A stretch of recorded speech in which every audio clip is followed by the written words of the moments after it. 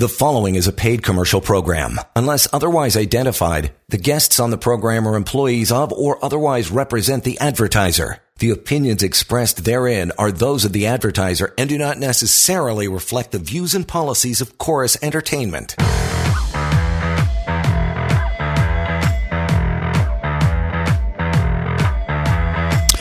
And welcome to it. Let's get it going already. Now we're going to get into some employment law talk here in just a bit. You're always invited to talk, and you can also use the website, no problem, pocketemploymentlawyer.ca. We're halfway through 2023, so we got a lot to talk about. Some of the biggest issues that we've come across so far. Lior is what the main topic is going to be. But we always start off with your case of the day, pal. What do you got going on? Hey, John. This is our Wednesday show, ready to talk about employment law, ready to answer questions, and help as many people as possible. You know, you and I always have stuff planned. We always chat in advance about what we want to cover on the show. But you know what? I'd rather that not even happen. I'd rather just answer calls from beginning to end so that I know that when I've turned off my headset, I've helped some people today. I did a live stream earlier today where a lot of questions came in. Well, let's continue it right now. If you want to know about whether what your employer is doing is legal, if you want to know about how to deal with deadlines or ultimatums given to you, if you want to know if you're owed something, what to do if you lost your job, or if losing your job is going to happen, how to deal with that, I think you get the idea. If it touches on employment law in the workplace, and of course, continuing the discussion beyond the half hour of the show, easy to do as well. You can always reach out to me in the office, phone or email, and throughout the show we'll give you that number. But case of the day. Well, this is not so much the case of the day as something that happened today. So we post a lot of stuff on social media and Facebook and LinkedIn, etc. So we had posted this article on Facebook. It was about temporary layoffs. So a guy responded to it and said, with a question, he said, I've been put on a temporary layoff. Can I do something about it? Well, before myself or one of my colleagues could answer, several people, just kind of random members of the public, chimed in with answers. So one answer was, no, you can't do anything about it. Temporary layoff is allowed. Another person responded, no, that's not true. If the layoff is very long, it becomes a termination. Another person then responded saying, no, that's not true either. If the layoff is more than 35 weeks, it's a termination. But unless the company has a payroll of $1 million, you're not going to get severance. And I'm sitting there and I'm reading this and I'm literally starting to pull my hair out because it's exactly the reason why you and I started this show over 10 years ago. And that is all this wrong information, misinformation online. All these people there were trying to be helpful. They wanted to help this guy with this question. Good on them, absolutely. But they're all wrong. Wrong. And they all were very adamant that that's the answer. So it's so easy to get the wrong information online. It's unbelievable. You know, of course, all this information was wrong. The reality is, temporary layoffs. We'll touch about that a bit later as well. But an employer doesn't have a right to put you on a layoff. So right off the bat, if you've been put on a layoff, you can treat that as a termination. You don't have to wait a week, a month, 35 weeks like this person said. No, it's a termination. And of course you get severance. No, it doesn't matter what the company's payroll is. You get severance either way. So it kind of infuriated me only because I could see this person now getting confused or thinking he has no option. So I eventually responded to him directly and gave him the right information. But please, everyone out there, be very careful when it comes to employment law where you get this information.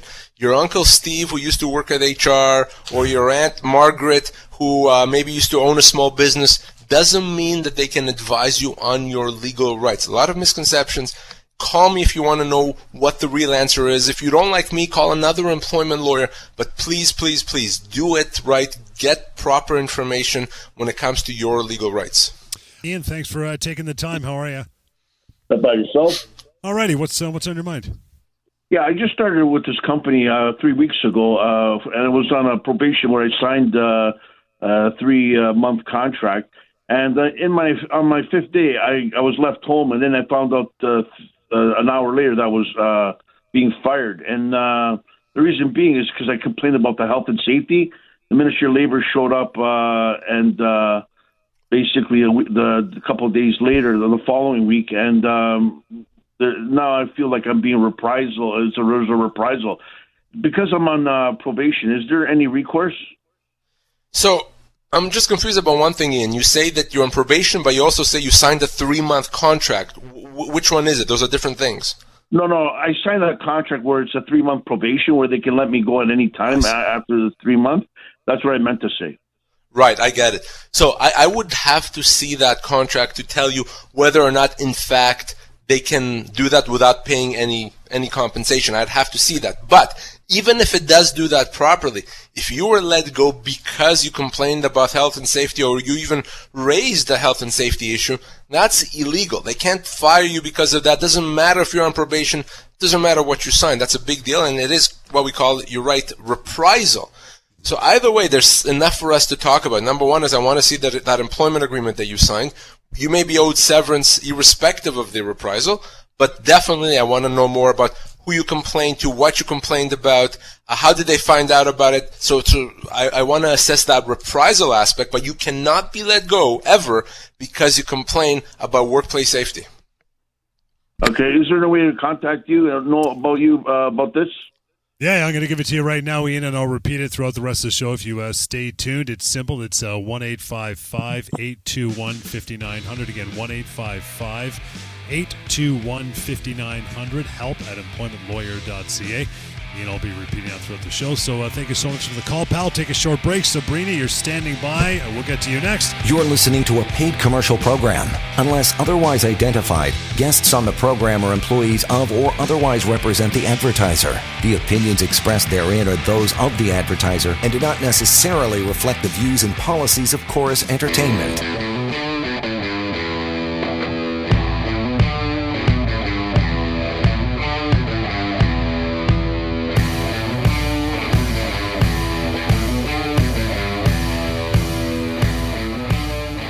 Sabrina, thank you so much for hanging on there for a moment. How are you? I'm good. How are you? Excellent. What's your question? Go ahead. I just wanted to know, I'm in a sales role. I've been in that role for about 10 years, and I just came back from a maternity leave of 18 months. And I've been told by my superior that my sales numbers are lower than, obviously, my pre-maternity leave. And I'm given the same sales target as all of my colleagues that have not been adjusted, taking into account the 18-month maternity leave. Is that normal, or should I be asking for a prorated adjustment? So, because I don't know obviously how your business works, why are your sales lower because of the maternity leave? In other words, how did the maternity leave impact your sales currently? So I work in travel sales. So okay. I can close a sale today, but the sale's not going to actually be commission sales be paid out till next year, let's say. So in our month to year, the way the sales are calculated, because I wasn't here for 18 months, I've had to start over from scratch in terms Got of sales. it. Yeah. Okay, that makes sense. Who were here last year who have higher 2023 numbers now that we're mid-year. Yeah, because they had stuff that was ongoing, and you started essentially with kind of a clean slate, right? Exactly, yes. So it would be completely inappropriate to set goals ignoring the fact that you were away as if you had been there the whole time. It's actually discriminatory in that sense. Now, what happens with these sales goals? Is it just a goal as in, this is what we'd like to see, or is your compensation based on those goals? We are issued bonuses based on hitting sales targets, and then they kind of just use it against you, this person had higher sales, so we're going to give them X amount of time off type of thing. Yeah, no, that they cannot do. Absolutely. So here's what I would do. I would write to HR or whoever the right person is in your organization a very nice email, and I say email because I always want this in writing, explain kind of like you just did to me, why this is unfair and why this is improper, and that you don't think you should be penalized through not getting bonuses or not getting other perks strictly because of the fact that you took maternity leave, which is exactly what this is, and that you're asking that be considered and that they adjust your targets accordingly. If they do that, no problem, life's good. If they ignore that, then you potentially have a human rights violation on your hands. You have an employment standards violation on your hand. That could even be considered a constructive dismissal. So there's various things we can talk about. But I'd like for you to start with that email. Make it very clear, matter of fact, outline exactly why it's unfair and put the onus on them to deal with that. If they don't, call me. And is there any recourse? Because I've kind of broached the subject with them, and they said, well, when we do new hires, they have the same sales target, so it's like you're a new hire. Well, to the extent that you're being compared to others, given and because of your parental leave, those employees that are new hires don't have the protection of the law. You do, because you took the parental leave. So you can't be treated in the same way as them. You just cannot. And the reality is, unless I'm mistaken, that but for you taking the leave, if you had worked the whole time, those targets would be fine and you'd get bonuses on that basis. The only reason you're not going to hit those numbers is because you took the leave. So that's not appropriate. So you may have discussed this with them, but I want you to put it in writing and explain, kind of like you and I have been explaining to each other now, why that doesn't make any sense. And I can tell you there's absolutely recourse if they don't do that. In fact, just a letter from me at that point will get them to change their mind. But in an ideal world, you can kind of get them to see why it's wrong. So I would start, Sabrina, with that email that I mentioned. Perfect. Thank you so much. Thank you, Sabrina. And here's the number to reach Leo afterwards if you need to reach out and discuss more things of that nature, 1-855-821-5900, and also help at employmentlawyer.ca. We're hard to believe we're halfway through 2023. It's just flying by. It's unreal. But some of the big issues so far in employment law, this one's, you got to mention this one off the top for sure. Temporary layoffs and reduction in hours or pay, still illegal. Yeah, and the reason why I mention this is because, gosh, I've been seeing a lot of them in the first half of 2023. Temporary layoffs, reduction in pay, reduction in hours, companies trying to save money through those means. And regardless of why you do that, and I know there's some companies that are, going through some restructuring or financial struggles in this post-COVID world, they can't do that. It's still illegal. Company doesn't have a right to put you on a temporary layoff. We touched on that at the beginning of the show. A company doesn't have the right to change your compensation, reduce your hours, compensation structure. Man, oh man, have I been seeing a lot of that. So yes, I used to be on 100% salary. Now I'm going to be salary or commissions, or vice versa. Can't do that. That's still a constructive dismissal.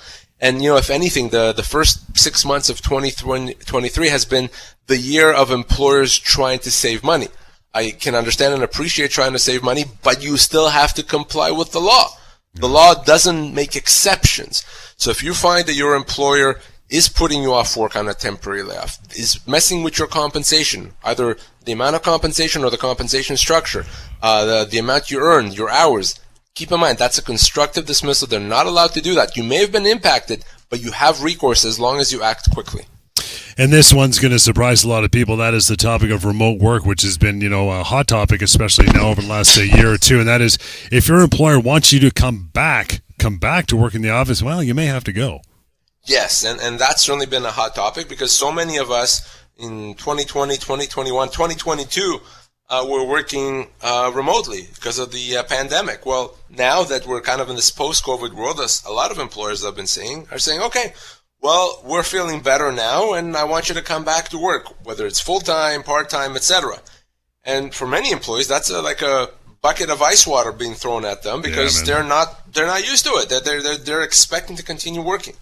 Well, the reality is that in many cases, your employer can ask you to go back to your pre-COVID arrangements. So if before COVID you were working in the office, your employer can ask you to do that. And if you don't, that may be considered a resignation in some situations or a job abandonment. So you want to keep that in mind. But there are some exceptions. Mm-hmm. One exception may be in a situation where maybe now you've moved away from where you lived. Now you're far, and your employer knew about that and was okay with you doing that. By the employer saying, that's not a problem, they're essentially acknowledging that you're not going to have to come back to the office, and now they can't really change their mind. So if you moved away with your employer's knowledge, that they may not be able to have you come back. The other thing is if you maybe have a medical condition now, that requires you to work from home, if you have that doctor's note, you may be able to require the company to allow you to stay working at home. You have to have that doctor's note. But in many other situations, your employer may be able to say to you, COVID, we're past it, we're feeling better, we're not worried about vaccines right now, we're not worried about COVID testing, so we want you to come back to the office. In many cases, John, they can do that. We're talking about some of the big topics halfway through 2023 already, and that is mental health absences are common and legitimate. Heard a lot about these too. Yeah, it's been a very weird world, right, over the past 3 years. Yeah. So many things happen, not just the pandemic. Now we're dealing with inflation rates and higher cost of living and interest rates, and for a lot of people, that just becomes a bit much, to employers expecting us to do more. So I've seen a lot of mental health leaves, employees whose mental health has been impacted. Well, you have to understand that from a legal standpoint, a mental health leave or a mental health issue is treated the same way as any other medical condition. Just because you can't see it on an x-ray doesn't mean that your employer can question you. Doesn't mean that your employer can refuse to accommodate you, refuse to give you time off. If you're struggling with your mental health and it's impacting your job, you need a doctor's note. Just like you would if you broke your leg. You need a doctor's note. That doctor's note, by the way, doesn't have to say why you're off. Doesn't have to say it's some mental health issues. Not at all. You're entitled to your privacy.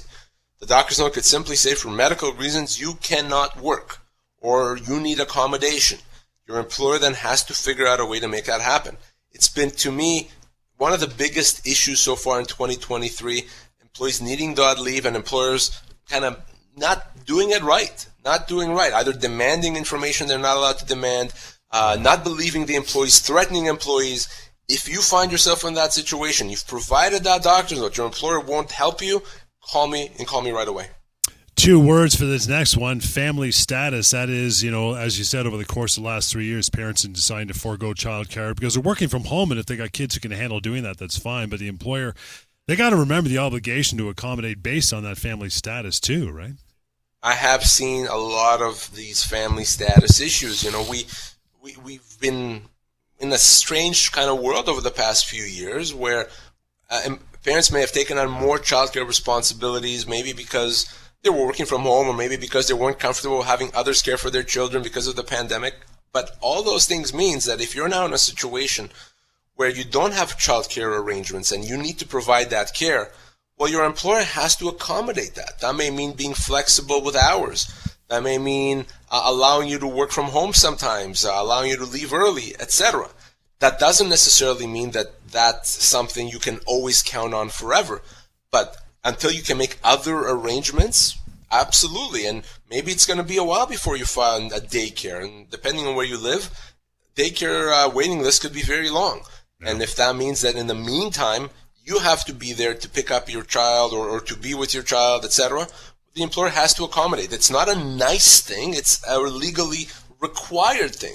Under our Human Rights Code, an employer has to accommodate based on your parent-child relationship, based on family status. I've seen that a lot so far in 2023. So if your employer won't accommodate, if you've explained to them why you need that accommodation, you know how to resolve that? Often a letter from me just does that trick. They get a letter from me, they realize they made a mistake, and they say, fine, no problem, we'll accommodate. So if you need that help, reach out. Another big issue we're seeing, especially in the first half, and this will probably be the way for the next few years, I would imagine, Lior, with struggles with employees and employers alike, that is severance offers. Man, they're not getting better. If anything, they're getting worse, right?